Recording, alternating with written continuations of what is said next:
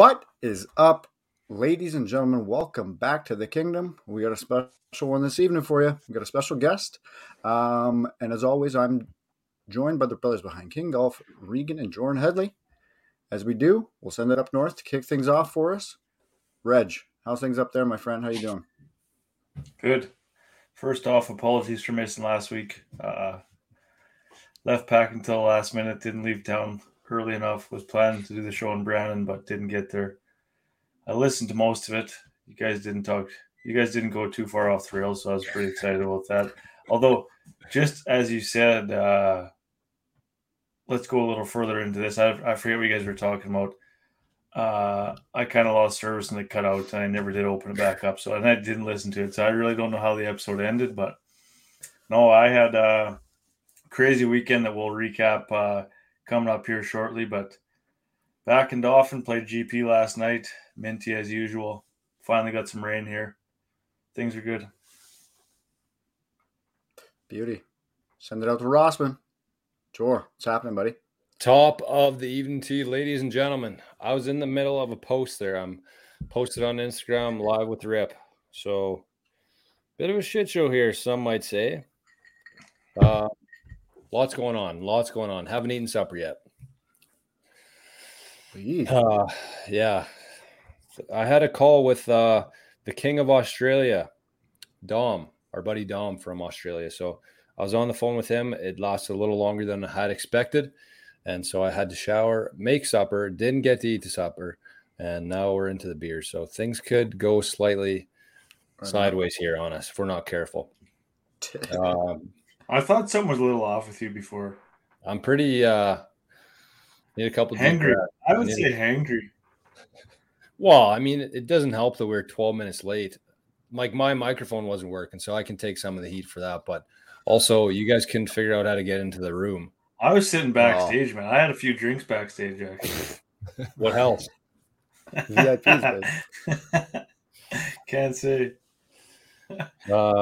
No, so we'll have a couple beers. This is a chilada, though, so it has some sort of nutritional value. It's got some clams, got some onions. Oh, yeah. And I slammed a couple beans before as well, so pickled beans for sups. I don't have much to report, though. I'll throw her over to Rip. Where are you, Rip? How you doing? Good to see you. Yeah, you too. Just hanging out in Long Island, staying in shape, trying to play some golf. Guess you could say living the dream right now. Oh yeah, and what else? We have a big time cheers in order for the boys. Yeah, it's Instagram official now. Yeah. Might have to grab a beer for that. You don't have to. Well, I kind of do, I would say. You can if you'd like, but don't feel pressured. It's bad luck cheersing without a beer, isn't it? That's true. Yeah, it is. Yeah. We'll wait for you. You don't have to do it this second, but I'll grab it now before we get going. Okay. Drums, what's up in Brandon, brother? Not much, man. Yeah, we had a pretty good weekend as well. Did some golfing in the old Kenosee Valley. And then prior to that, we were in Winnipeg for a comedy show. We got to see Jimmy Carr on Thursday night. Had a ton of laughs. It was actually insane to see. I don't know if you guys know where the Bird Cummings Theater is, kind of downtown. But the lineup to get in wrapped around the block twice. Not the building, but the actual block that it was on twice. It was nuts. No. So there was people that waited in line for like an hour and a half to get in for the second show. Luckily, we could see it from our hotel room and waited till the line died down before we ran over there and caught it just in time. But yeah, it was an hour and a half, almost 2 hours of straight laughs. He shit on absolutely everybody the entire way, so it was amazing. Do you remember much of it? I was not on. I was pretty high. Not gonna lie to you. I just meant, like, when you go to a comedian, like, you're like, you laugh so hard at a joke, and then you're like, I gotta tell this to somebody after, and then he tells the next one, you forget about the one before that, and then by the time the show over, it's all just a blur, and you remember like one or two, but the whole thing is so funny, man.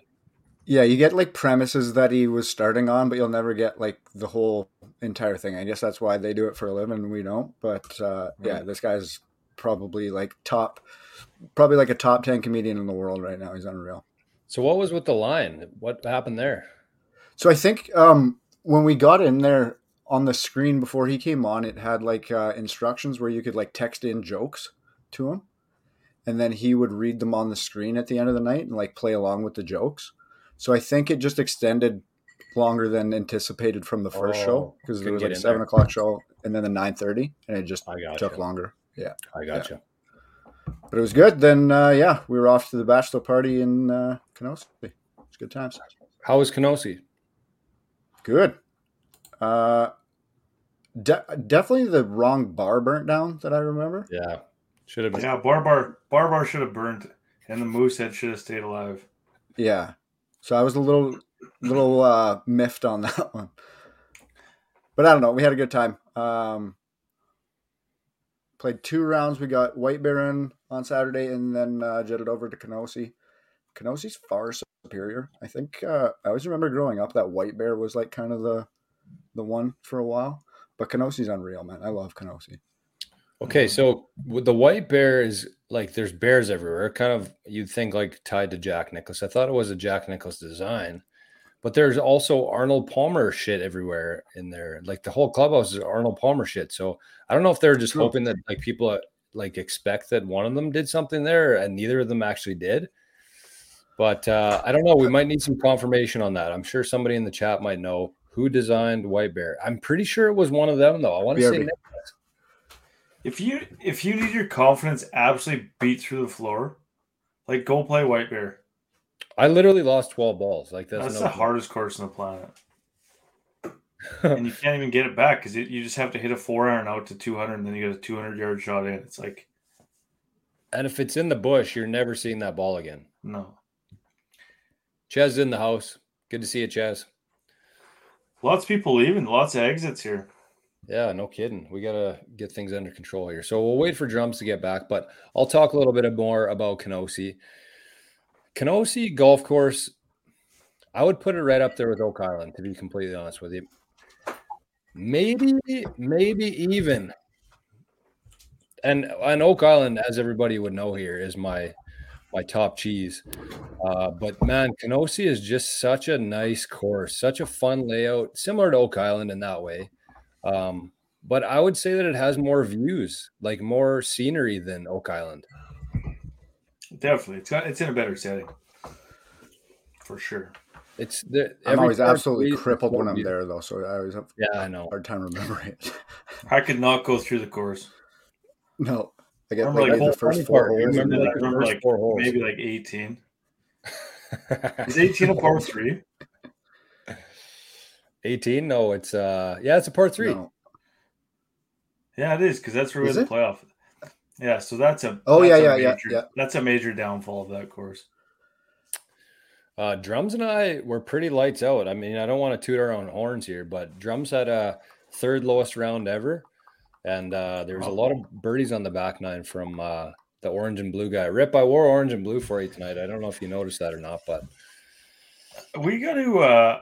On that note, the guy in the bottom corner might be the most improved golfer in the past decade. Oh. Okay, hold that. Let's do a cheers, because Rip celebrated one of the biggest moments in life, I would say, an engagement. She said yes, I believe, because it was on Instagram. So cheers to Rip. Looked like a hell of a party. Wish I could have been there. Reggie was there. He's got a Guinness.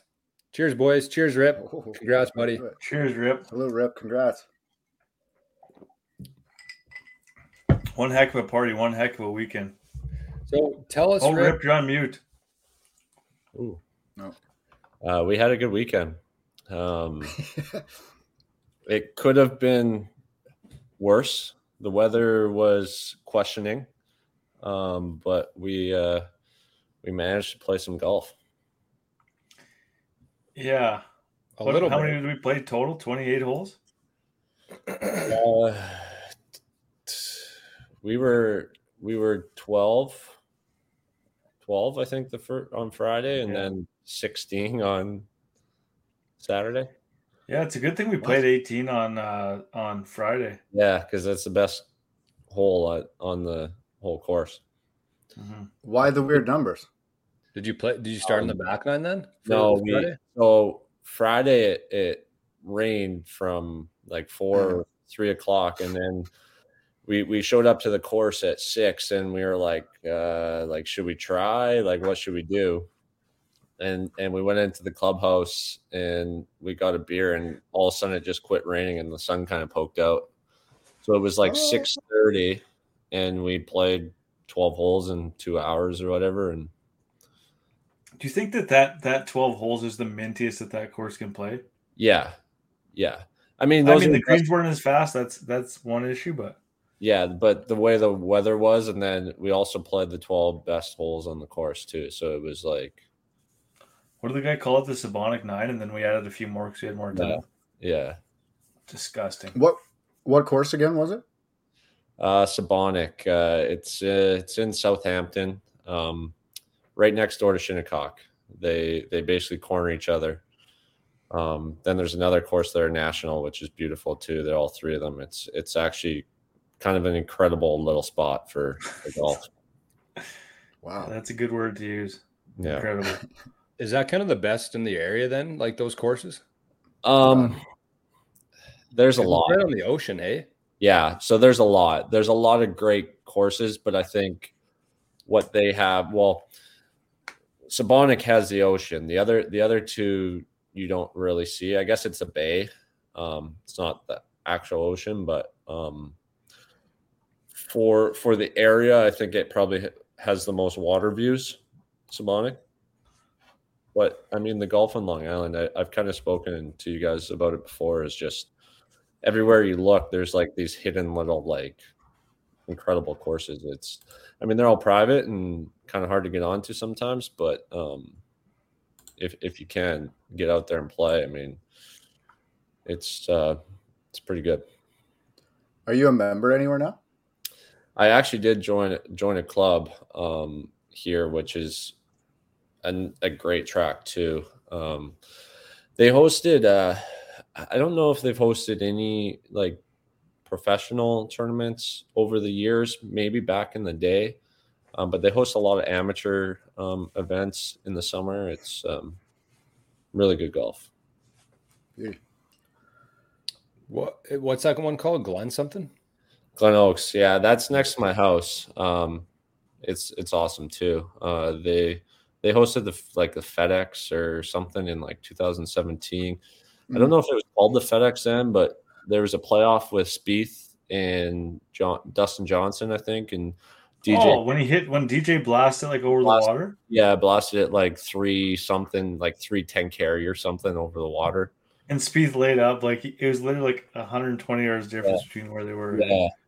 Yeah. So that's right around the corner from my place. So it's kind of anywhere you look, there's really good golf. But that's not where you're a member. What's it called?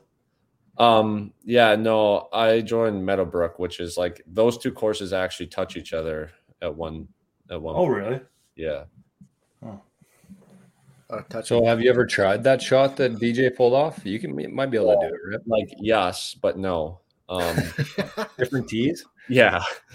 So from the tees we play, it's not that hard, but there's tees like way in the back that they don't really use outside of for when they host it. Right. And how improved is he? I got a question here. Oh, sorry. Go ahead, Jones. Sorry, I was just going to say, and how improved is he now? I've improved, but if you saw me, you broke 80? No, I 80 is my best, but okay. So you 80. If we can try to remember, I don't know if we can or not, but so you were 41 on the front. No, 42. Sorry, 42. And then you started with a birdie on 10, and then you birdied 14 and 16. So you had 3 birdies on the back.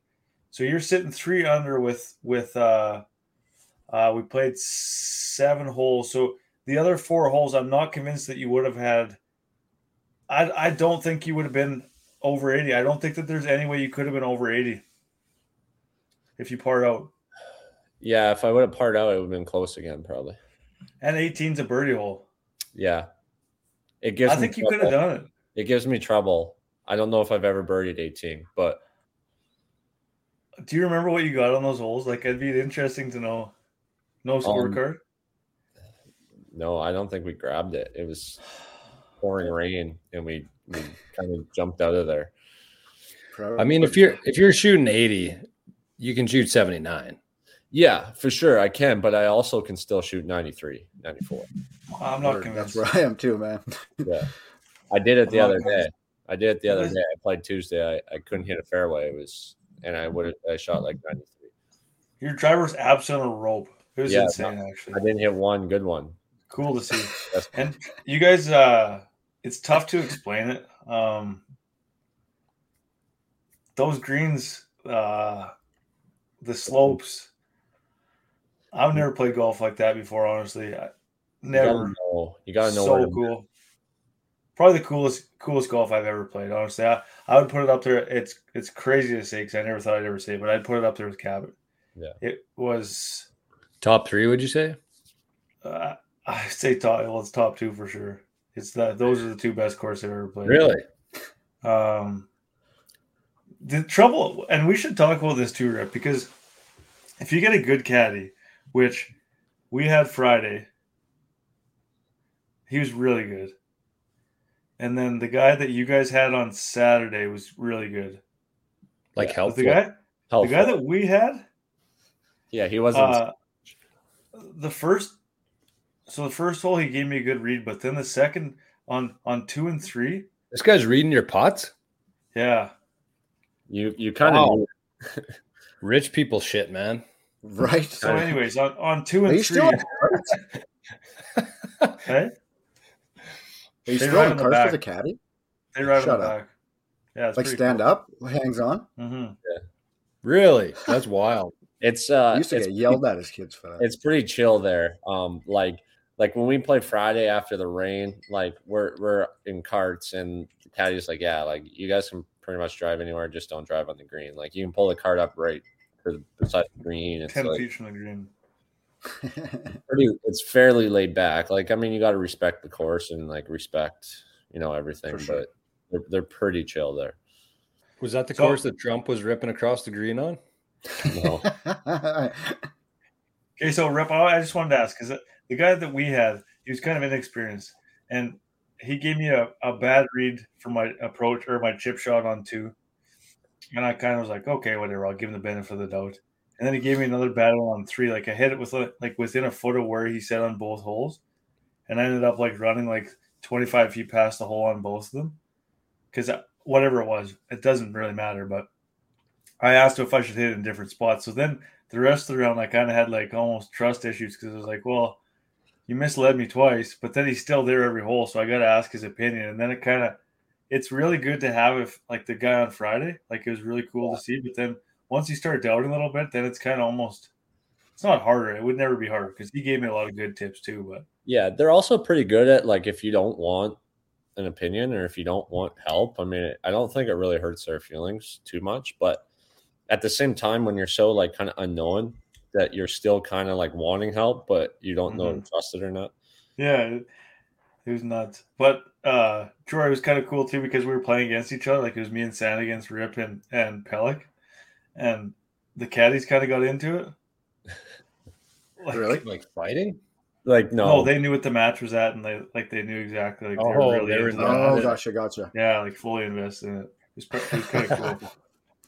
Yeah, I think they weren't helping each other's like teams out very much. And I like the guy, like Rip's guy gave me a yardage one time. I'm like, hey, come over here. I don't trust this guy. The match is getting tight. So I got my guy to scope out again. They might have had like some side cash on it. Right. I don't think. So get this. Rip's proposing immediately after the round. We're tied going into 16. Chucks an absolute dart, makes the birdie, and then an absolute shitstorm rolls in. So they're up 1 with 2 to go, and we got to leave the course. So that's how the match finishes. Oh, Jesus. I don't mind losing like that. Birdie's right before he gets engaged. What do you call it? Single man. Adrenaline birds? Oh, yeah. Might have been. That was probably good for you though, Rip. Like to kind of take your mind off of everything right before, because there's nothing worse than really stewing on that something like that for a long time, wouldn't you say? I don't know. Yeah, I mean, I honestly was pretty comfortable. Pretty chill. It was all day, so I would say, yeah, it was play golf with your buddies before. It's Pretty cash. can't really beat it. No, definitely not. That's the right play for sure. So Rip, tell us, unless you guys want to carry on with that, but I want to know, because Rip, what would you say you're firing like 3 years ago? Like 90s? High 90s? Not hundies. Yeah, I mean, I would touch higher 90s probably. Yeah. I think it's a little bit different depending where you play. Like I think like here, my scores might not be like crazy different, but I think the some of the golf is like a lot more challenging at times, and I'm shooting a lot better. So like honestly here, I mean, I'm shooting 85 on average, say, and I'm still 3-putting, a few times, which, I could clean up and shoot a lot better. Like my ball striking is a lot better. My drivers like improved a lot. Those are like the biggest changes. I've done a lot of work on short game, mostly like wedges and stuff, which has been a big improvement, helping score a little better. Putting's still an issue, but it's improved, I would say. You were never really a terrible putter, though. Even when you're kind of inconsistent, but I still remember you dropping putts that I did not expect you to make. Yeah, I mean, that's more. I almost was better at like 20-footers than like 6-footers. Yeah. So I would say short game's kind of the improvement. Like chipping would be the only. Yeah. The only, if you improve that, then you'll be high 70s pretty much every round. Which definitely, it's come a long way, but it's still room for improvement.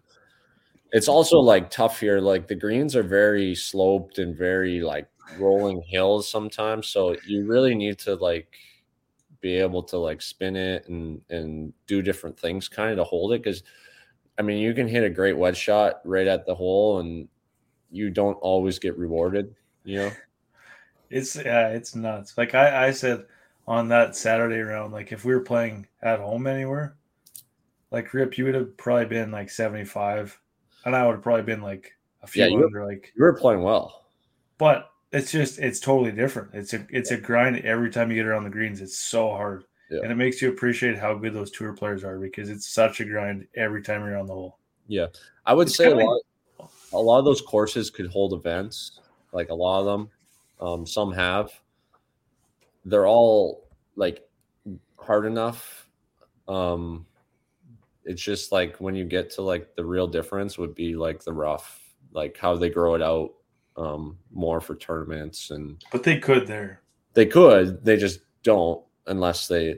I mean, it's like even like Shinnecock. I mean, I know guys that have played there like a week or two before the Open, and they said it was like impossible if you didn't hit the fairway, and then they played like a couple of weeks after, and it was like not that scoreable, scoreable because like they cut it down like normal, and it's like you can actually get somewhere out of there. If you get above the hole in some of those greens, it's not. Remember the greens at Dakota Dunes? Yep. They're like that, except there's more slope and they're faster. Yeah, and we played them at like not that fast because it had rained the whole day. Like then we went and played, and then it rained again at night, and then we played the next day. Like they can be lightning. And like it's crazy. Like you have to factor it. Like I know you do at home too. Like factor in the wind on the greens, but like if you're downwind putting, like it's a big difference. Like it's not stopping. Like, you also get the wind off the water sometimes too, which we had a little bit Saturday, and it plays a role in it all too. Mm-hmm. Yes, I mean, even thinking of like Dakota Dunes, I kind of prefer greens like that because at least they're going to be faster after a couple holes. You kind of get used to it. I mean, I never played there, so I can't really comment too well, but I do really like greens that what it's going to do, whether that's putting or chipping. If you know what it's going to do, because there's courses around here where you can hit a really good shot or a really good approach shot and it bounces because there's weird shit on the greens, like different slopes. But I feel like those courses like that are at that level of design, at least you know what it's going to do. I mean, you could end up 15 feet past, but that's kind of on you, right? Yeah. Or it's like, you're told usually if you have a caddy, like, you're better off short, long's dead or whatever. Right. That's just like, you have no chance or whatever, Yeah, if you end up on the wrong side of those, you're toast. Yeah. So how'd you improve your chipping then, Rip? Just playing more, or have you been I've taken a few lessons. And yeah, playing more, probably the biggest thing. But at least just having a lesson of like, some techniques and some drills to do when I am practicing, because I'm bad at or I was bad anyway, and I think of just like, oh, I'm gonna go to the range and practice, and then you get there and you're just like bomb drive, or even if you're hitting wedges, you're just like throwing some balls down and just swinging at it, Yeah.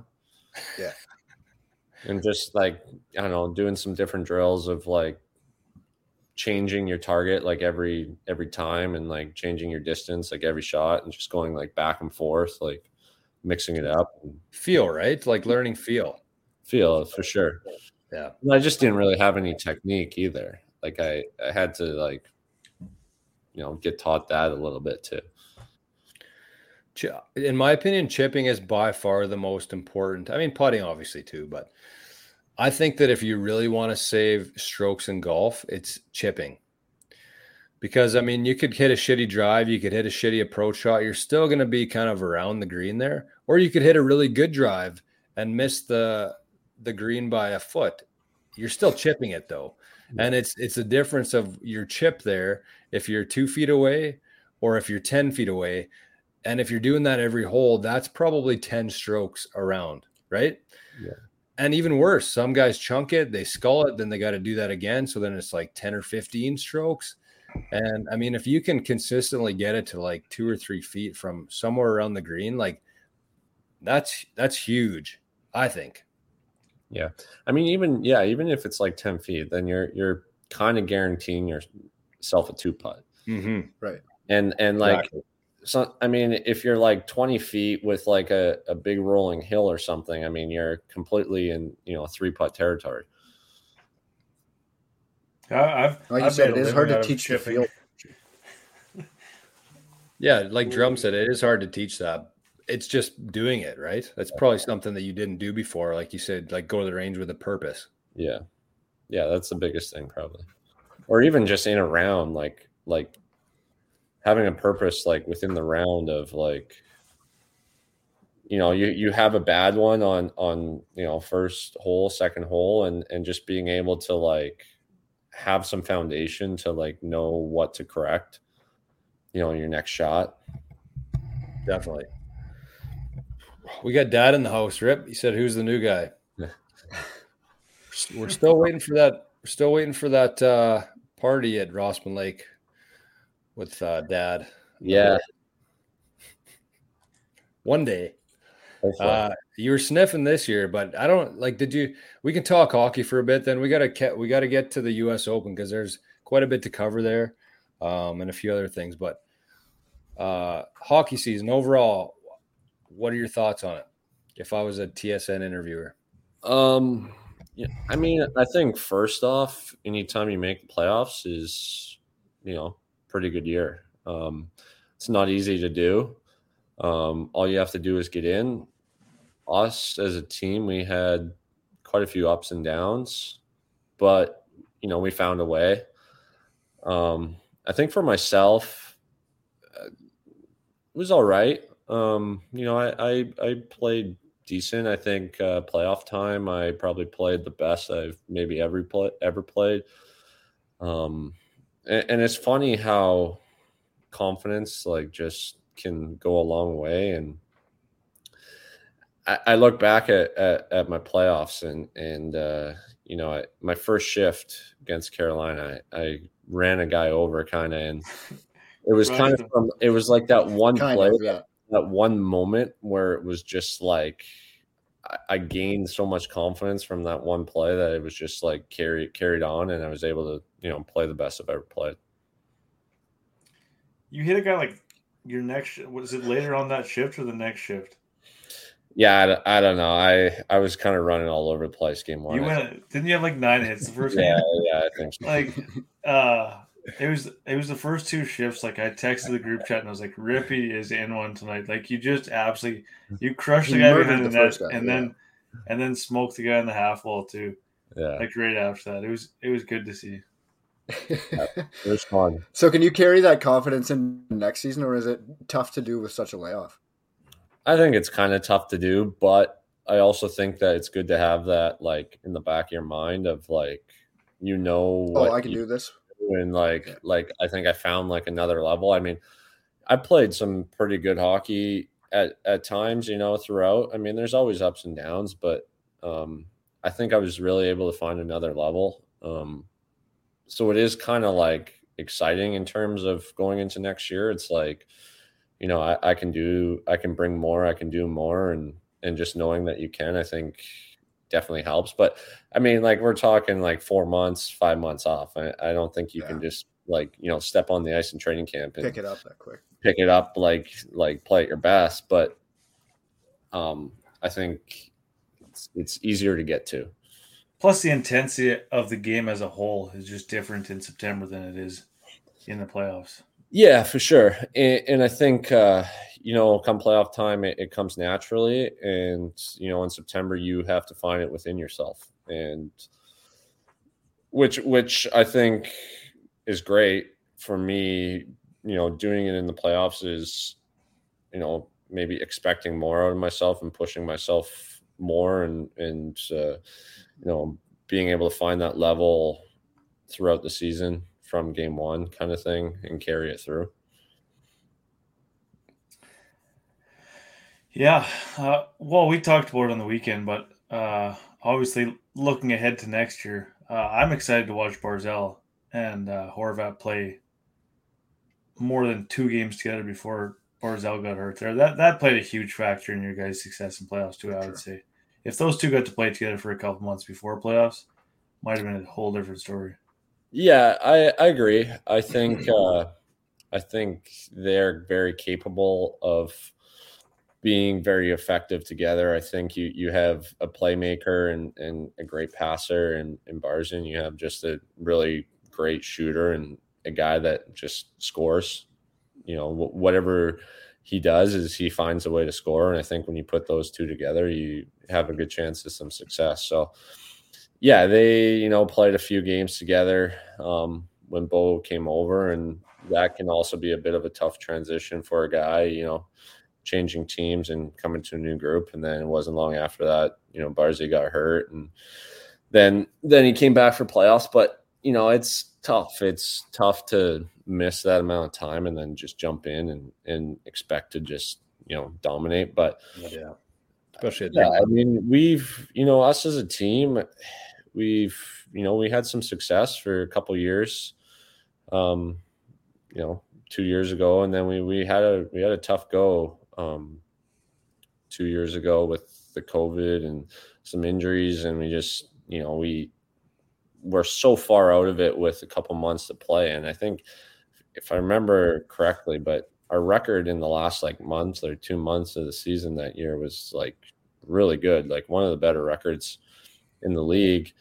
And then, last year I thought we were pretty good. We just had a month where we really struggled, and that kind of forced us into being in the spot where we were really grinding to get into playoffs. And, I don't know our exact record at the last month or so, but we must have won like Reggie will know 14 or 15 games in the last like 22, and played some like really important games against Pittsburgh and teams that were in the hunt with us. And, we were able to find a way. So also helps when you have one of the best goalies in the league. No kidding. You know, you give yourselves a chance when, you know, he stands on his head every night. I think it was something like 14-6 or something in the last 20. Something. Yeah, it was, Just to be precise. Yeah, No, I don't know. I think it was somewhere along those lines. and It was nuts, anyways.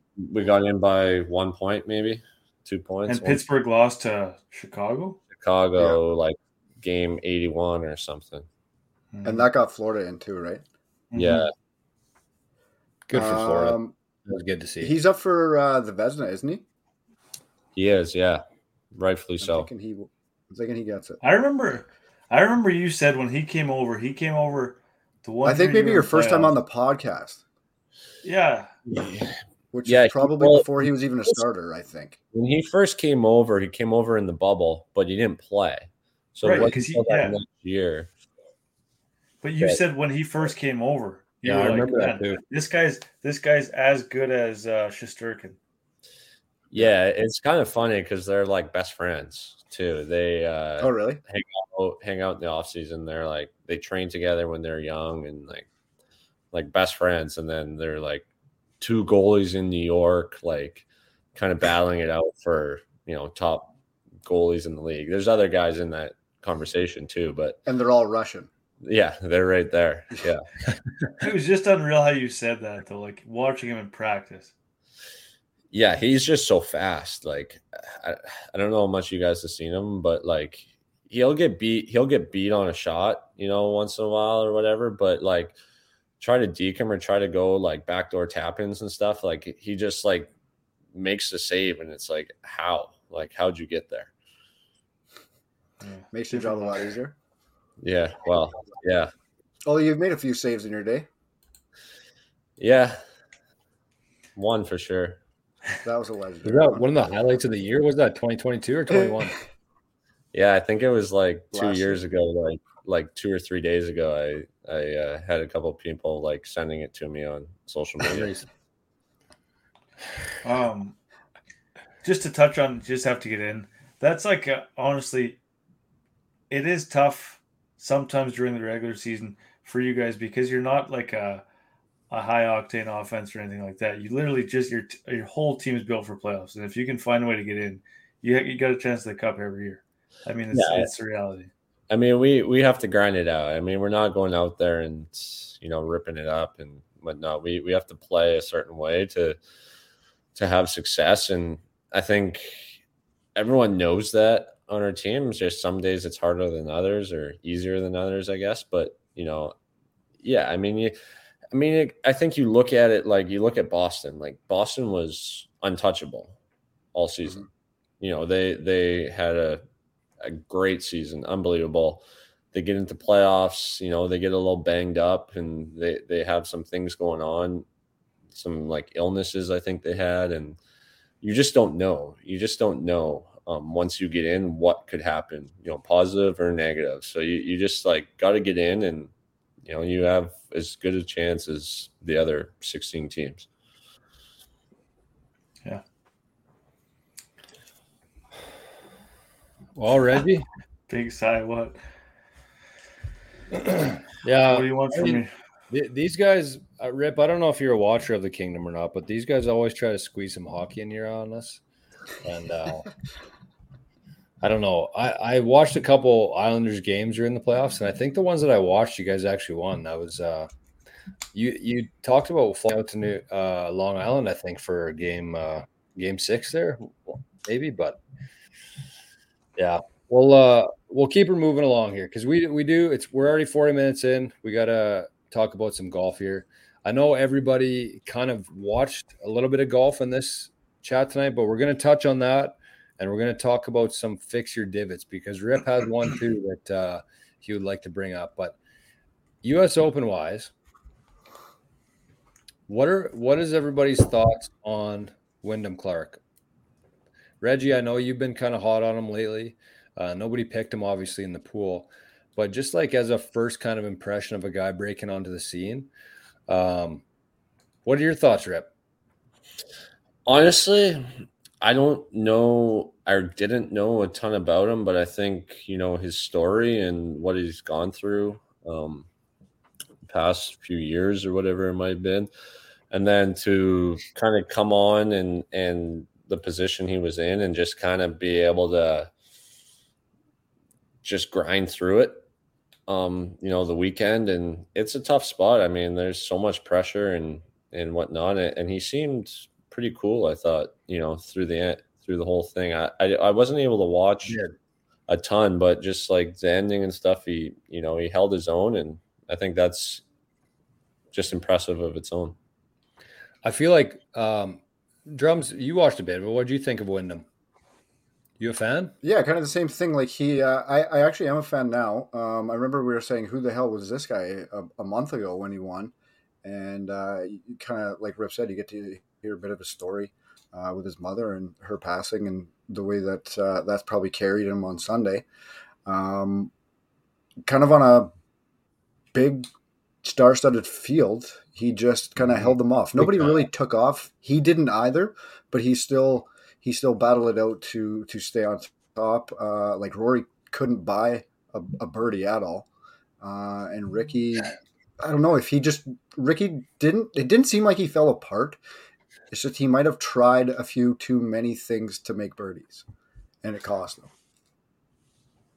Do you to me? I don't know. Do you guys study like body language and stuff like that? Like Rick did not seem like he was happy to be there or anything. Like he just seemed like he was pissed off the whole day. I mean, I get that you're like in this zone, but like you have to like, I don't know, get into it. That's not how Ricky usually looks. Like dead straight, dead face. Right. Like he's usually like more casual, laid back. Like you can read that. That's what I mean. Like it just seemed off. I think he was put that much pressure on himself. I think when he missed that putt on Saturday, I think that was kind of like that was hit the dagger into him. Honestly, the 3-footer on 18 or 4-footer, whatever it was. Yeah, that was tough. That was like you go into Sunday leading, or you're the guy that missed a 3-footer to go into Sundays around tied, and now you're in the passenger seat instead of the driver's seat, where he could have dictated. He would have had the lead, and Clark might have had to go for a few things instead of just hanging on to the lead. He would have had to been trying to make birdie, and it would have changed things, the landscape of things on Sunday for sure. You like Wyndham, Reggie? Yeah, I do. I watched pretty much the entire round on Sunday. Obviously, nice. my guy was in the hunt. Yeah, no kidding. God, you know what, man? Like he played so fucking solid, man. Like you can't even put into words how solid Rory played on Sunday. You can't. He might hit every green. I'd like to see the stats. He might hit every green. And Clark's missing greens, hitting it in the long shit, making these miraculous up and downs, and Rory's just hitting it to 20 feet and 2-putting every hole. And if there was 5 more holes, I bet you Rory would have won. He just ran out of time and couldn't make any birdies. But that 3-putt that he had in the par 5, there was probably the turning point of the whole day. On the front, because Clark, hey, he hit some killer shots. Holy, might have been like hole 12. It was when Wyndham bogeyed when he got stuck up in the side there, because he was just on the fringe in 2 and he left it 3 feet short and then missed the putt. But man, he has to stop trying to hit a cut. Like, can somebody just tell him that? I know. I don't get that either. That's the only time he ever gets in trouble is when he tries to hit a cut. And he's the best driver in the world, probably, of the golf ball. Easily. Figure it out, man. I don't know, man. Yeah, like Wyndham was hitting shots like it was his first time there, which it was. Like some squirrely shots? No. Like things you wouldn't dare try unless you didn't know any better. Yeah, like that one he played all the way up the hill there was sick. But I feel like, from my perspective, like in that situation, Rip could probably comment better than all of us can here. But like, I feel like when you're at that point in your career, like Wyndham Clark, if you chokes or something down the stretch, you're gonna have a harder time getting back to where you were. But I feel like if you can somehow bust through that first one, because that was his first time that he was there. And if you can pull that off, I think he's going to do some damage in the PGA, because you look at guys who were as close as he was, And then the pressure just keeps building up on you from that point forward, because you know that you're good enough to be there, but you have to win. And it seemed like in the past and in this tournament too, like if guys are playing for something that's kind of bigger than them, they don't feel the same sort of, that's what I'm saying. I can't comment on this, but like, I feel like they get a sense of they're playing for somebody other than themselves. And that kind of helps them push through that barrier. And, you know, hearing his story with his mom and his struggles and all that kind of stuff, you have to think that when you're there, you're playing. He said he's playing for his mom the whole day instead of himself, and worrying about if this happens, then this, or if this happens, then, you know, I'm going to make this much money, or they're going to talk about me on TSN. Like, if you're playing for somebody other than yourself, I feel like that's a good way to bust through. Your thoughts, Rip? Yeah, you're probably right. I mean, I think golf and, you know, hockey are quite a bit different in that aspect, because he's out there all by himself, right? And the thoughts that must go through your mind, I mean, like you look at a guy like that, you know, probably doesn't have a lot of money, hasn't made a lot of money, you know, so far in his career compared to, you know, say Rory, where he's at in his career. And like, you know, he's probably thinking about that a little bit, and about all the other things that you said. And like, when you can clear that out of your mind and have other thoughts and, you know, other things to play for. And, you know, I think everyone's probably different, but, yeah. You know, for him, if that's kind of what keeps him calm and keeps him just kind of focused on the right things, and you know, that's great, because he has something that can do that. Because I think you see it in other guys where they're so good, and then it's just like that one thing that they just can't recover from, and then things can spiral into tournaments, and always in the back of their mind, something like that.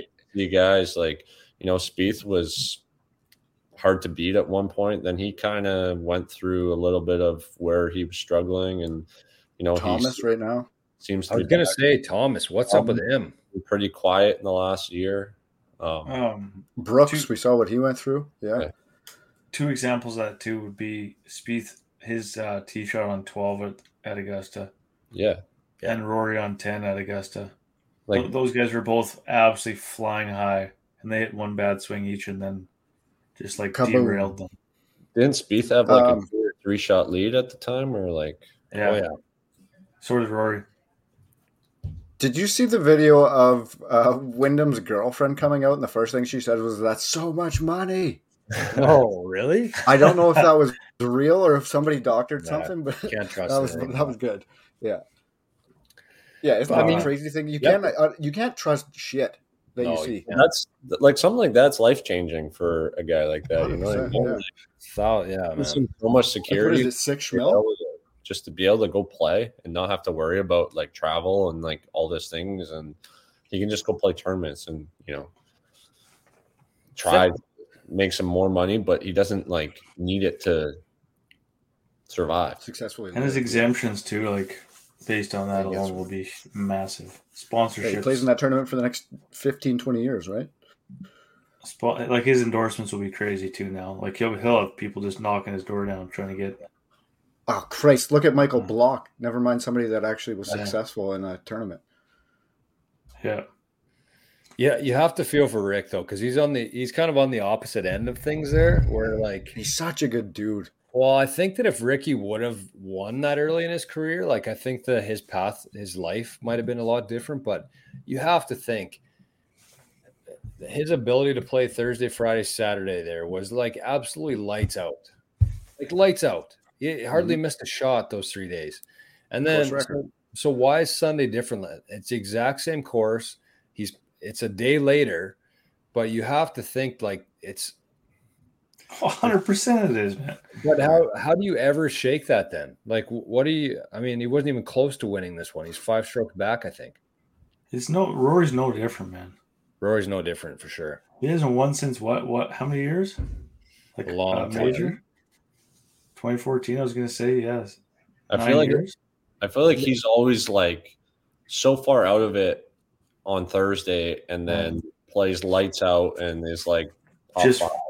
couple Really? strokes Yeah. short. Yeah.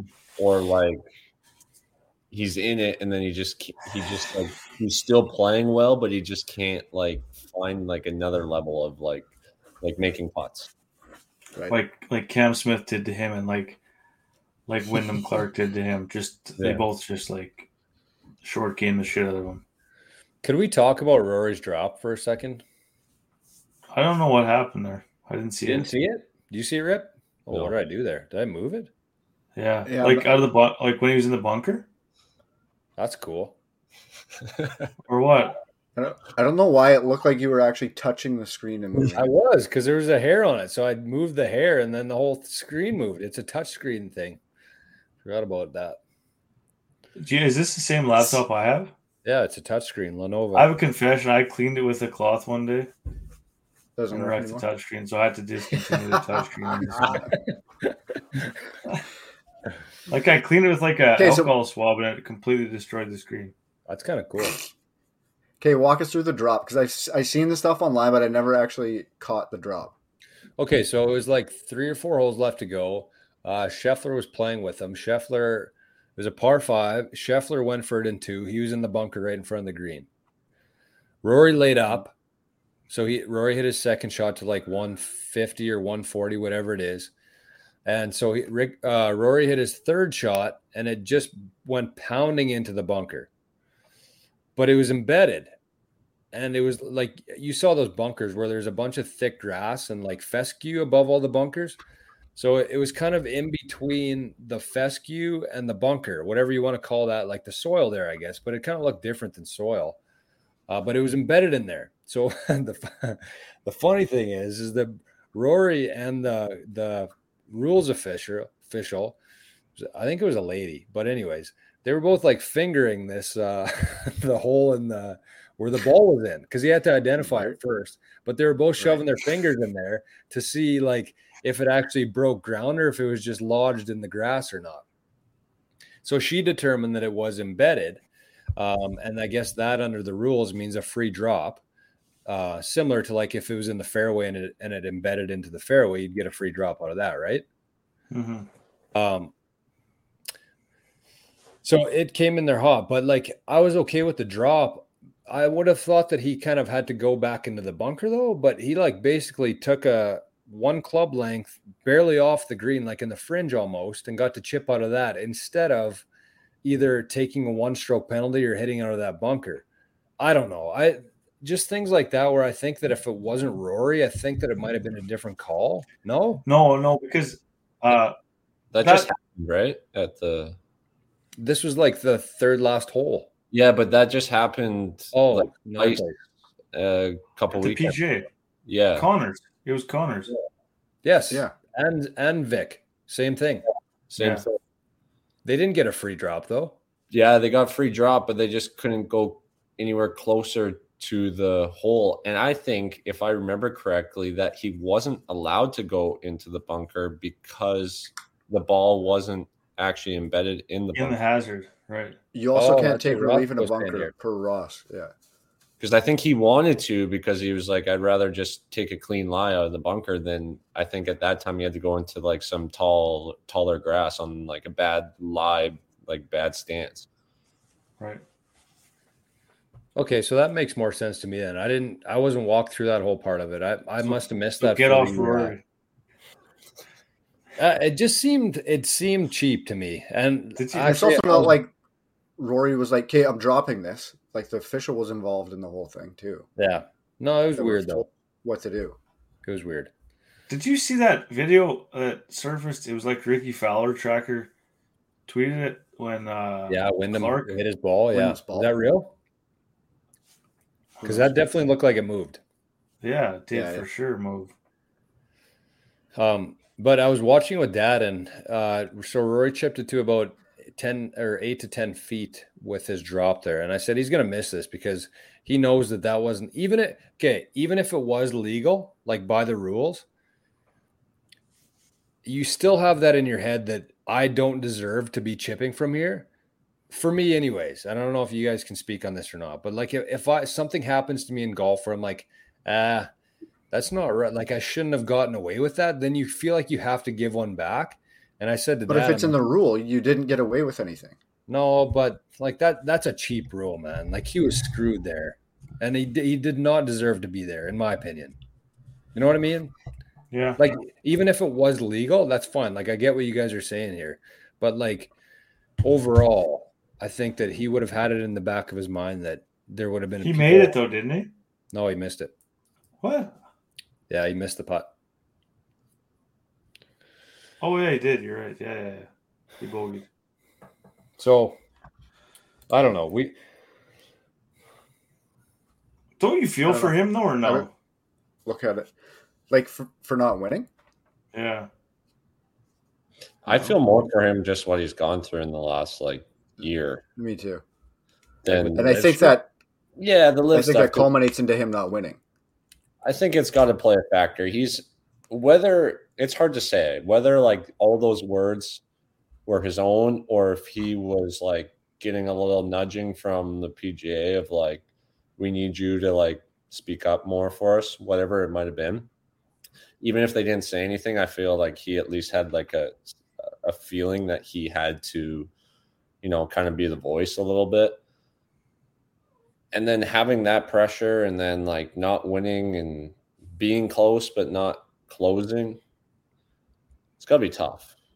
He is easily like by far the most talented golfer on planet Earth right now. Yeah, I would agree with that. No questions asked. I would agree with that statement. He hits a ball like nobody else on earth. He just can't win. Fuck, it's so frustrating. Like, not that it's even far. Like, I mean, there's long drive hitters out there. Happy Gilmore. But, you know what I mean? Like, just watching his ball flight, that little baby draw, and it goes like 340 yards. Like, there's nobody else at that level of talent. But what do you do? Like, that's the question. Like, where does Rory really go from here? Like, somebody said the other day, and his wedge game, after all these years, the way he hits his driver, and he still takes a full, an entire swing at a wedge, and he's never figured out how to just like punch a wedge or like he never has. He always takes a full swing. It just looks so awkward hitting a full, and he hits every wedge shot so high, and he just has no control. I don't know, man. Like, isn't that weird? Kind of coming from Ireland and like the conditions that they grow up in. Yeah, I don't know. I never actually even thought of that. I was gonna say, because like in Ireland, you cannot hit the ball high. So I don't know if that's like his adjustment to the USA of having to hit it higher to get over more shit. Because that is a real thing, though. Like in Ireland, there's not the same amount of hazards and water and all that kind of stuff. It's you keep kind of everything on the ground, whereas in the States, you have to go over everything. So I could see that being an issue for him. So my question would be like his coach, whatever, like, can he go to him and be like, listen, like you have to learn how to hit this shot better. You know what I mean? Or like is his coach like, can't really go tell him this? Like if not, then he needs a new coach. If he can't go say anything to him? Yeah. Or is that on Rory to allow it to happen, you mean? Well, that's what I have no idea. It could be both. And that probably ties into the whole live thing though too, is like they finish on Sunday, they travel on Monday, Tuesday they're doing pro-ams or doing interviews, Wednesday same kind of thing. Like they never really have a chance to catch up, and especially in like the last year where Rory's been so much in the spotlight and had so many expectations like from that kind of stuff.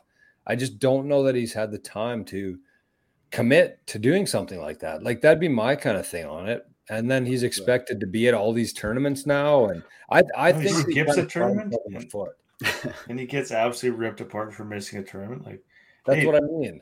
Hey man, my game's shit right now. I got to go fix rightfully it. So. He should have. Yeah, but Reggie, I got to get my game. Taking shit though, right? Yeah, I know, because he took on the ambassador role. Well, and he went on Netflix and said that everybody's getting too lazy. Yeah, but there's a difference. Soft, whatever it was. I don't know. I do feel for Rory. He looked a lot different too with his short hair. He looks a lot younger with short hair. Remember how he was when he first came out, though? Fat Rory? Yeah, little Chubster. With It the is flow. crazy how these guys don't really have a break. It is, honestly. For Like real. they might have a Monday off. Right. And that'll probably be like almost a travel day. Yeah. And their season ends like when? It's like November. it doesn't really end. A week before it starts. Yeah. Yeah. Like they take a week vacation and then they gotta practice again and then they're playing within like Honestly, it seems like when the guys really find it is when they either miss the cut and they get those extra few days to work on their game. Yeah, right. Like Or I bet you relax. JT Just- finds his game now, or just relax. Yeah, just get your head out of it for a little bit. He was getting Yeah. hammered with Max on. That's funny. That was pretty funny, actually. PJ messaged him or tweeted at him and said, "We'll give you the password if you want." He said, "Be careful what you wish for." To the account? Hey, Yeah. To the account? yeah, password for PJ account for Oh, him boy. next. How So- crazy is it that there's only one major left? That is nuts, man. And it's also, I forgot to mention this off the intro. That's how rushed things were. It's the summer solstice today. This is does that mean it's the longest day of the year right now? Yeah. And we're only going Yes, sir. downhill from here? downhill Yeah. from here. Damn. That's tough. But I mean, we could talk about LACC. I think there's been enough chat about that. One thing we do need to talk about, though, and we missed this a couple episodes ago, but we're talking about the rough. We're talking about bunkers. Let's talk about our fix the divot section or fix your divot section for the week, because this is overdue. We've actually had Colton, who's in the chat tonight. He originally sent this in, and we've had about 3 or 4 guys send it in since then. So Reggie, tell us about Prairie Scrap Tour quickly, and then Drums can give us our fix your divots section. Fix Your Divots is brought to you by Prairie Scratch Tour. Prairie Scratch Tour is created by the players for the players. The mission over at Prairie Scratch Tour is to provide competitive, high level, and above all else fun golf tournaments, which in all our opinions was desperately needed in this area. Looks like some jam-packed leaderboards of absolute stud players. That last one at the AC, the guy, who was it? He ran away with it. He was like 8 strokes up on everybody else. Marco starts with TRE. I don't know the rest of it. I've never been able to say Let's it. hoping you try. If you'd like to learn more information about Prairie Scratch Tour, head over to their website at prairiescratchtour.ca. They have a great website with tons of info on the schedule, membership events, and how to register for the events. And also give their Instagram account at Prairie Scratch Tour a follow for updates on the tournaments and all the upcoming tournaments for the rest of the summer. How many do they have left? Do you know? I don't. I think quite a few. I think they have like 7 total, and I think there's been 3, so I think there should be 4 tournaments left. It is crazy, though, that all the majors are done. And it's June 20th today. Or not all the majors, but 3 out of 4. Like, we're not used to that. Usually we're only half done right now, right? Right. Like 2 years ago before they changed the schedule. Yeah. I think that's why they should move the Canadian Open. Yeah, the Canadian Open seems out of place where it is, especially with the year that they had this year. And like the They US the next week, you could probably get a hell of a lot stronger field. Yeah. I think they should look at that definitely after like build on the momentum that that this year gave us. Yeah. But did it not used to be the week before the British Open? I think so too. So they've just been screwed forever. Canada's always getting shoved around. Not a surprise, honestly, at all. No.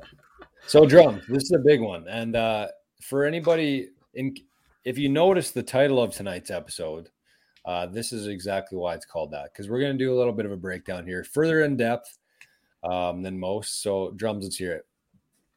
Okay, Colton throws this one at us, and I hope he didn't come up with this after playing me in league one evening. But his fix your divot is don't fluff your lies in the rough. Not gonna lie, I will do this in like rounds with just fuck around rounds.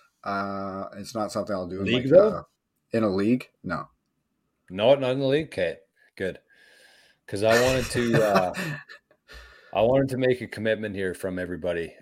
I was thinking, you know how like in the past where they're like, if you wanted to get something out there, you paid like $1,000 to get a billboard with that saying on it, like, Jesus saves or something like that.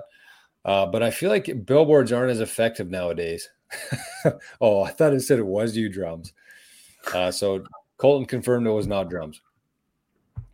But I feel like we need to, like, if King Golf and the Kingdom goes down in history for nothing else, if we're known for nothing else, I want to be known for stopping people from touching their balls in the rough. I think that that's such a key thing that needs to change in golf, but people just think that they can do it. And I don't know that they know any differently. So I think that we make a point of this, like going forward, to talk about this and to stop people from touching their fucking balls.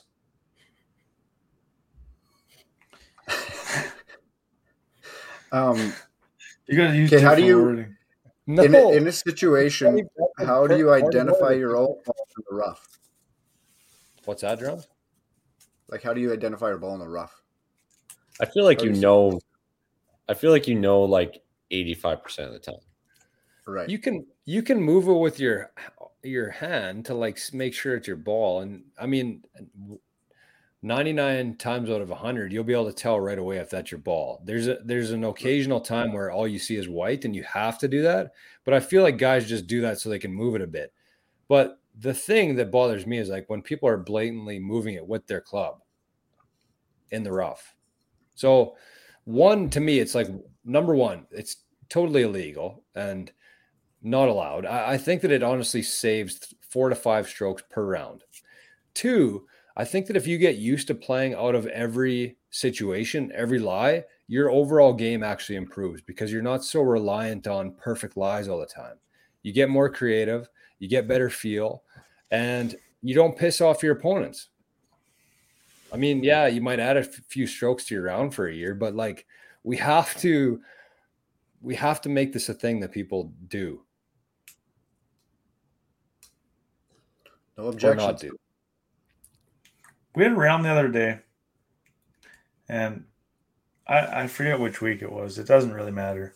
It happens all the time, but like I would never, ever in a league play, even majority, unless I'm playing with like East and it's like buried and we're just dicking around at Rossman or something. I'm like, I just fluff it up so I can hit a better shot. Like if we're not finishing around or anything. Yep. Mm-hmm. But like, I mean, if you can fluff your ball in the rough around the greens, I bet you I would get up and down probably 9.5 times out of 10 if I could fix a perfect lie every time around the greens. That's what makes it so hard. Like, honestly, do people think that it's hard to get up and down if you're not fixing your lie? Like chipping into the grain in the rough is oh my god, so hard impossible to do. If it buries down, you got to play a different club and like blade it or like it's not golf if you're fluffing it up. And then what I was gonna say was I had to give a shitload of strokes to someone, and I'm playing it out of the rough, and then I drive up to their ball, and they don't even give a shit. They fluff it.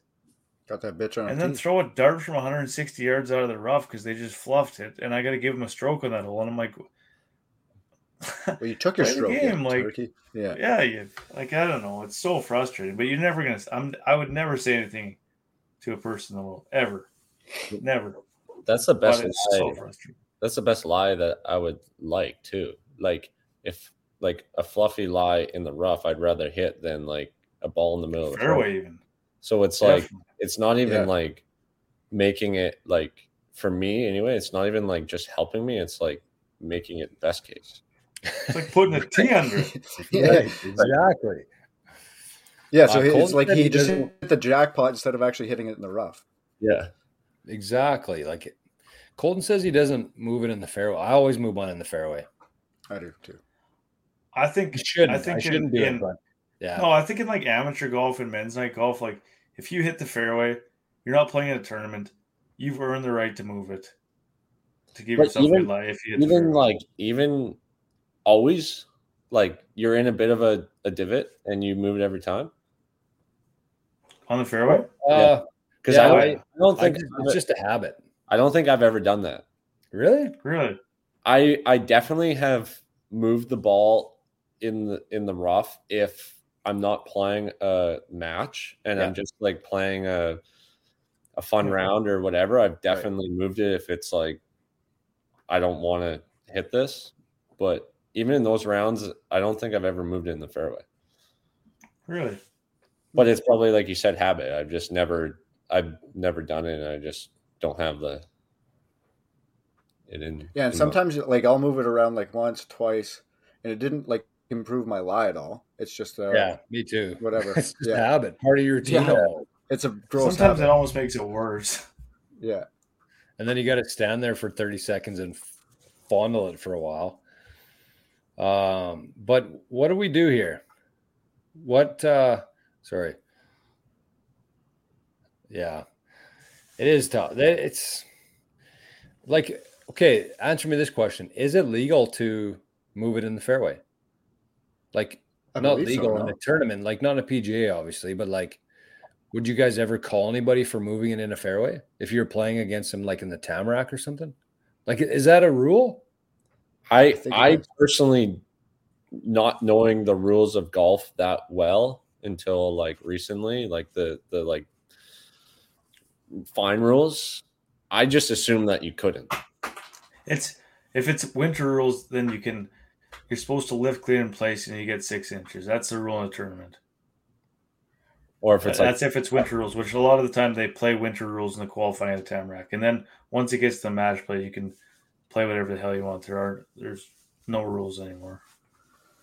Okay, so well, let's get away from the fairway stuff here, because I mean, to me, maybe it's because I do it, but I don't give a shit about that. I don't think that that's the issue here. It's guys who fluff their balls in the rough. So my idea here, I had a couple ideas here I was thinking about today. I have a quick question. What about like you're in tall grass and like not ripping out the grass behind your ball, but like bending, like really flattening it down, or like, as long as you don't touch the ball. Tainted. You can't really do that. Can't do that all the time. I trample it down. I trample it down for sure. In the rules, that's not allowed. But I'm just asking. Even if you don't like touch your ball.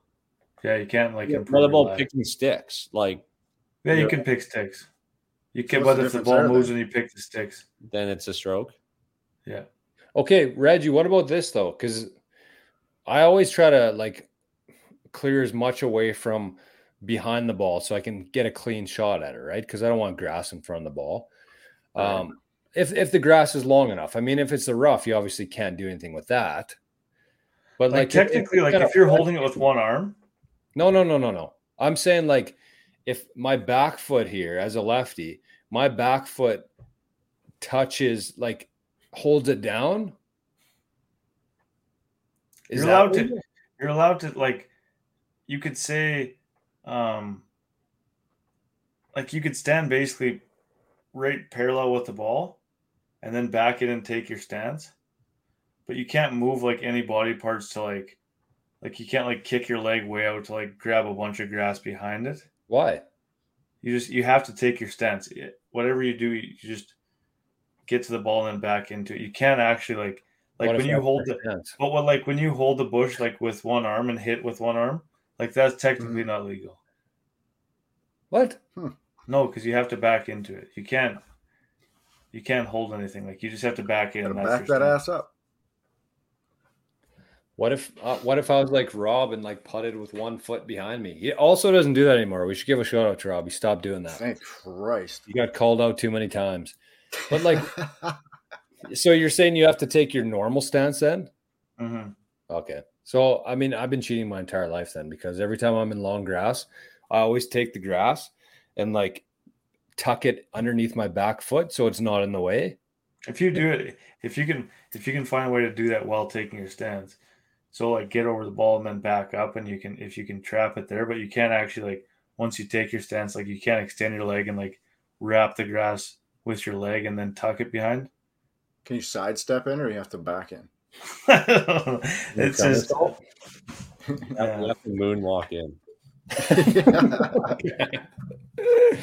Just shredding the grass with your cleats. Drums, you could probably crip walk in there or whatever the hell. You know what the it's called. funniest part is? I don't want to. I'm not going to name any names. It might get out, but this was like one of the funniest things I've ever seen was, like, so that's the rule. Like you can't hold branches back or you can't do anything like that. And you sure as hell your caddy can't hold a branch back for you. But there's a picture on the front page of the Dauphin Herald about a junior winning a tournament. And it said the guy's name and it said he's chipping out of the bush. And his dad was holding the bush. He was holding back the spruce branch behind him so he could hit out of the bush. And that was the picture they put on the front of the Herald ad. It was like 10 out of 10, like just cheating, blatantly cheating right on the front page of the Herald and says that he won the tournament. Actually.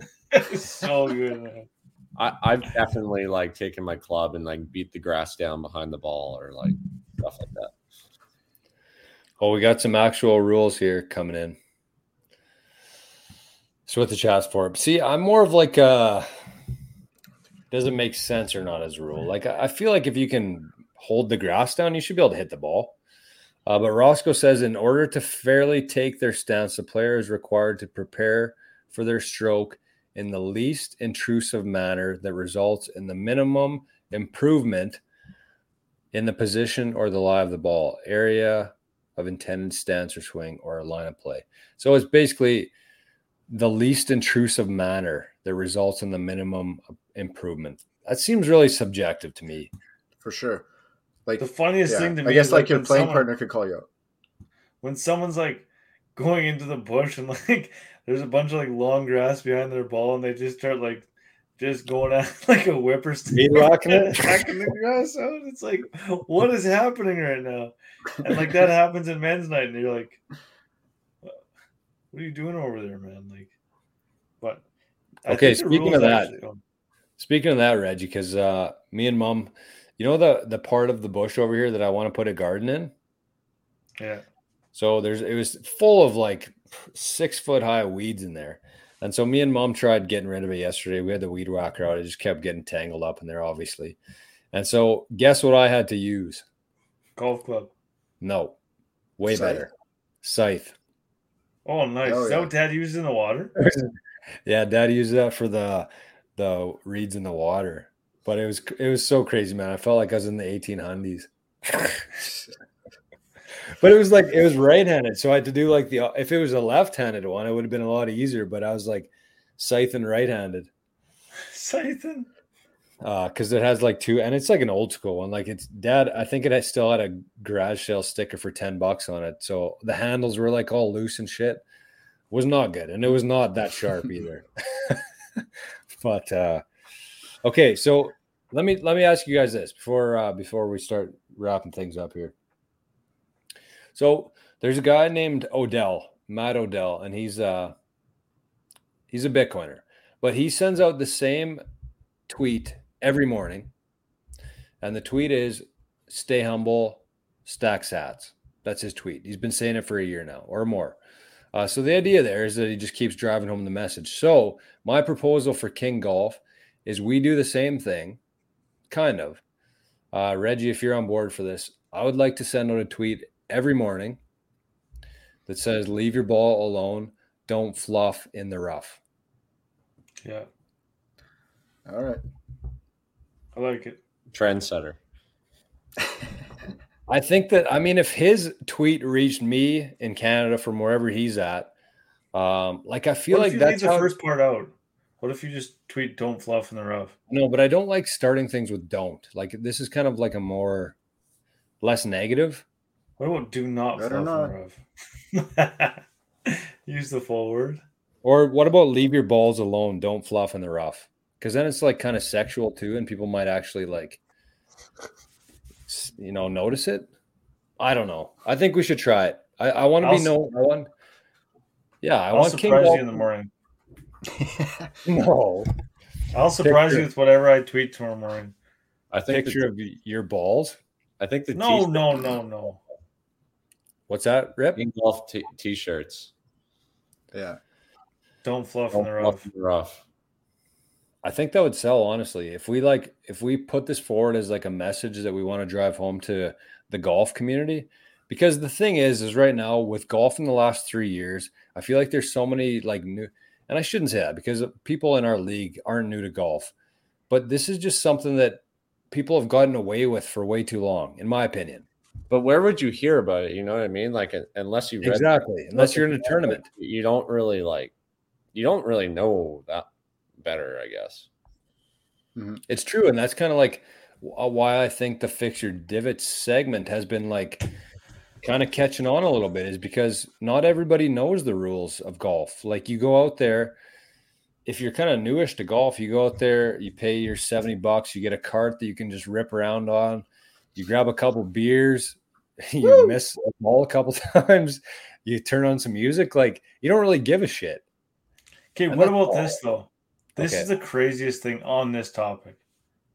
At Dauphin Lake last year or the year before, we've talked about this on the pod before, but there was guys cheating every round, fluffing in the rough. So they just said, fuck it. Everybody's allowed to fluff in the rough. So and I think that's how it happened. So now the entire league's fluffing in the rough. And you're like, okay, well, that's not golf, but whatever. I guess you guys can do that because the whole league's doing it. But it's golf, but louder. And then you're at a disadvantage, right? Well, then we're playing at the Gary Brandon, and the guys are like, are we fluffing in the rough? I'm like, what? Like, well, we do it men's night. We might as well do it here. I'm like, okay, yeah, that's... Rip, does your course have men's night like back home here? They have a lot of different leagues and tournaments and things. I don't think they quite have it the same, but they have like similar things. I'm like obviously kind of new in the last month, so there's like a lot of stuff going on and I try to follow, but I'm not really sure. I know that like a lot of these courses have like women's leagues and I think men's leagues, but a lot of them are like, I think usually older and they play like Tuesday at 9:00. Yeah. You know, like 9 a.m. Yeah. Obviously. Like it's like quiet times kind of. Mm-hmm. But they do a lot of cool different tournaments, like with different ideas behind it.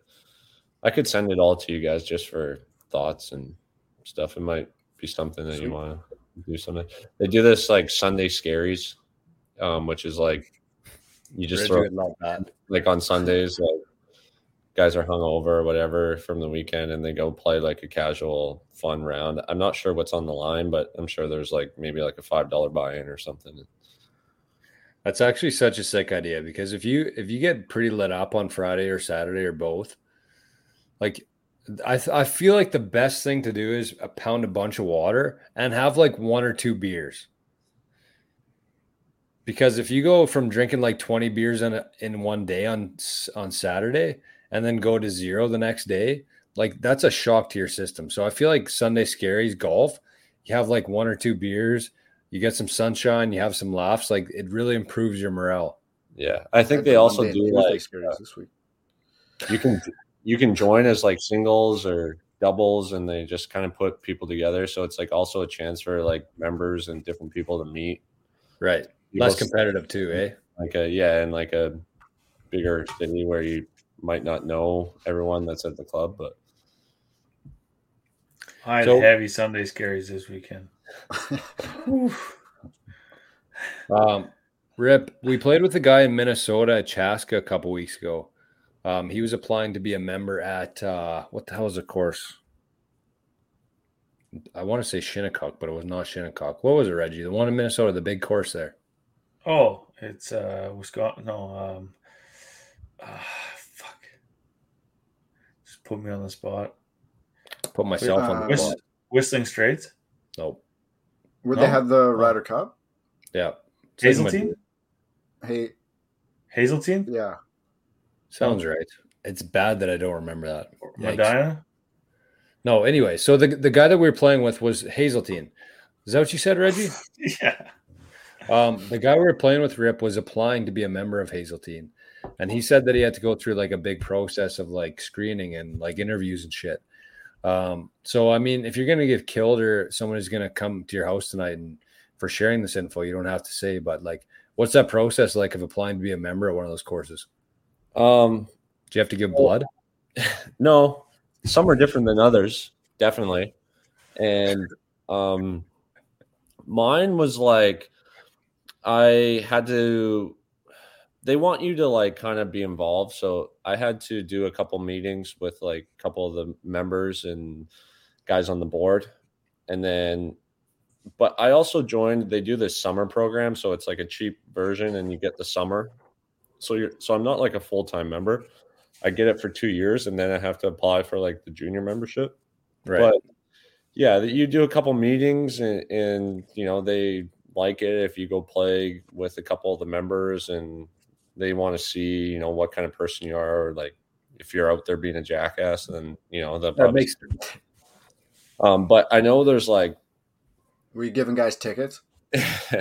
No, but maybe if push came to shove, but I know there's like a couple places where guys have been on like wait lists and lists for like years, and you have to like play with like every member over this time, and like they're really strict about it. But like some of these clubs allow like 100, 200 members. So true. Like you're on like your last member, hey? And the guy's like, "No, I don't like this dickhead." Yeah. He's fluffing his ball in the rough. We can't. But it is like a whole process, and you have to. They have to feel like you're going to fit in, and like they want like you to be able to go and hang out with different members and like be a part of the club, and not just like show up and play by yourself every Thursday and Friday kind of thing. Yeah, that's sweet actually. It is nice. It makes sense. It makes sense. It seems like it's a little bit much, but it honestly makes sense to me. Around here too, there's so many people like trying to join and they want to keep it like, I guess it's like it does become like an issue with like political stuff, I think sometimes too. Like I think at times there's been like clubs that don't allow Jewish people or certain things like that. I think it's gotten better, but there is definitely issues with little things like that. But they're independent courses. They're owned by people, and I guess they have the right to kind of do what they want. Yeah. The crazy part is like here, like the courses that we play are like desperate for members. Like they want as many members as they can get because it's only like a 5-month season, and like you take anybody you can get. But like it's awesome that they can like pick and choose who they actually want for their members. It's like such an event. It's so cool. Yeah, they try to keep their membership at a number so that if you are a member, that you can actually go out and play and not like. Makes sense. Because there isn't really anything worse than like you pay as a membership and like you're like scrambling to try to get tee times and you can't like. No shit. It's like this is stupid. Yeah, and I mean that's one thing I will say about Wheat City, and we've said a lot of good things about Wheat City in the last couple of years and how much Dave and Grady have done there to improve the place. But like as a member there, we had our league on we still have it obviously Thursday nights. But like if you tried to make up a match, it was almost impossible because every night there was 3 or 4 different leagues playing. And so if you're working 9 to 5 and you want to go out and play, like, does it make sense to get a membership if you can only play once or twice or once a week and then on weekends if you want to? Like, I don't know. It was kind of frustrating to me. Yeah. But Wheat City doesn't have, it's not $10,000 or $100,000 per membership. So they have to charge, or they have to get more people because they can only charge so much. So it's a logistics thing, obviously. Right. That's just a Wheat City too. Like that's every course around here. They're getting as many people as often as they can, no matter what. Yeah. I feel like want as many members as possible. They also have like big expenses at those courses too, because there's so much work into like getting them ready and whatnot. Where like if you're in a climate here where like it's not that cold and it's not that bad, like the courses like all recover really well and they're not dealing with a lot of the crap they have to deal with there. but they also have bigger budgets here because people are paying, pretty good money, some crazy money, some that are very fair, but they can do that, which allows them to keep their memberships low, which allows the members freedom to kind of do what they want and play when they want. For sure. That makes sense. Makes sense. And I mean, like as a membership base or as like a community or a group, like you're kind of only as good or as strong as like your weakest person in there, right? And I mean, it's different in a golf membership like that. But if there's like a couple of assholes and they're pissing all the members off, and then all the members leave to go to a different course, which is 2 kilometers down the road, like that's a big problem for those courses. Yeah, they don't want that. They don't want to have to deal with it. They don't want to have to deal with like fighting The people, bullshit. fighting members. Yeah. Well, like if you're not gonna, comply to the rules or comply to that stuff, then they're just like, well, Go somewhere we else. don't want you here. Yeah, makes sense. It seems like a little bit much, but it makes sense to me. So, final thoughts. That's that? the FIFO rule. I was muted. I was trying to say it, but That's fit it or fuck bad, off. man. Yeah, Yeah, it's a good line that's what it is. Yeah. because you have every opportunity, every right to fuck off. But Mhm. if you decide to fit in, you're welcome. Mhm. Final thoughts, boys. Rip, when are you coming home? I meant to ask you the last couple of weeks here, but when are you When we're coming gone. back early? I'm looking late July, so we might have to get a game going. I like my record against Reggie right now. I shot a 93 the other day, so I'll put that in the handicap and I'll be ready to go. Get some more You're strokes nice. on him. You're messed up. I don't think that Rip and I have ever lost to you, Reggie. I think our last Rip match. corrected me on that. Rip corrected me on that on the weekend. I think we might have lost our last match. I don't know about Wow. I honestly have way too many losses piled up to even think about a win. that. Rip, you don't know when you're coming home, eh? Yeah, I'm thinking Yeah, late end of July. Like the very end like the 11th ish. of July? Yeah. So middle of Oh. July. Yeah, that's mid. That's when we're going to Rubes' wedding. Oh I'll be a week. no. I will say, though, for futures, and this is down the road, but the Ryder Cup is going to be played about 20 minutes from my house in a couple summers. So Ooh. could be a Kingdom event. On location.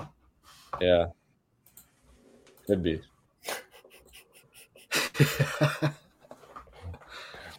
People are going to think we're in the Illuminati or something with that kind of stuff. Oh, no, that's I just Yeah. bought tickets. I just bought tickets. Did See you? there. Oh, you know what we forgot before we go. We have huge thing to talk about here for 1 second, but it was Chez's birthday. I think it was yesterday or the day before. So I have nothing left to cheers here, Chez. Sorry, man. We got caught up cheers into Rip's engagement like it's a big deal or something. But the real thing that happened this week was Chez's birthday.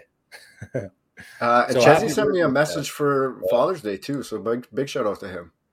Yeah. Whenever I tune into the Kingdom, I feel like Chez is always there. Chez is always here. So Chez lives here. we probably should have started the episode with happy birthday to Chez, like singing it, but we had a lot going on. Sorry, Chez, but we didn't miss it.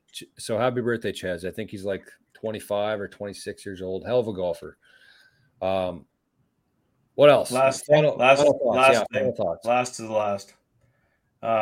ACT's off in 2.5 hours at the BMW International in is it Germany. Munich or Munich? Munich. Yeah, so he's in Munich, 7:40 a.m. local time, 12:40 here, and then June 23rd, 5:40. So we might be able to catch the. I'll be tracking the end of that one. I'll probably get up for that.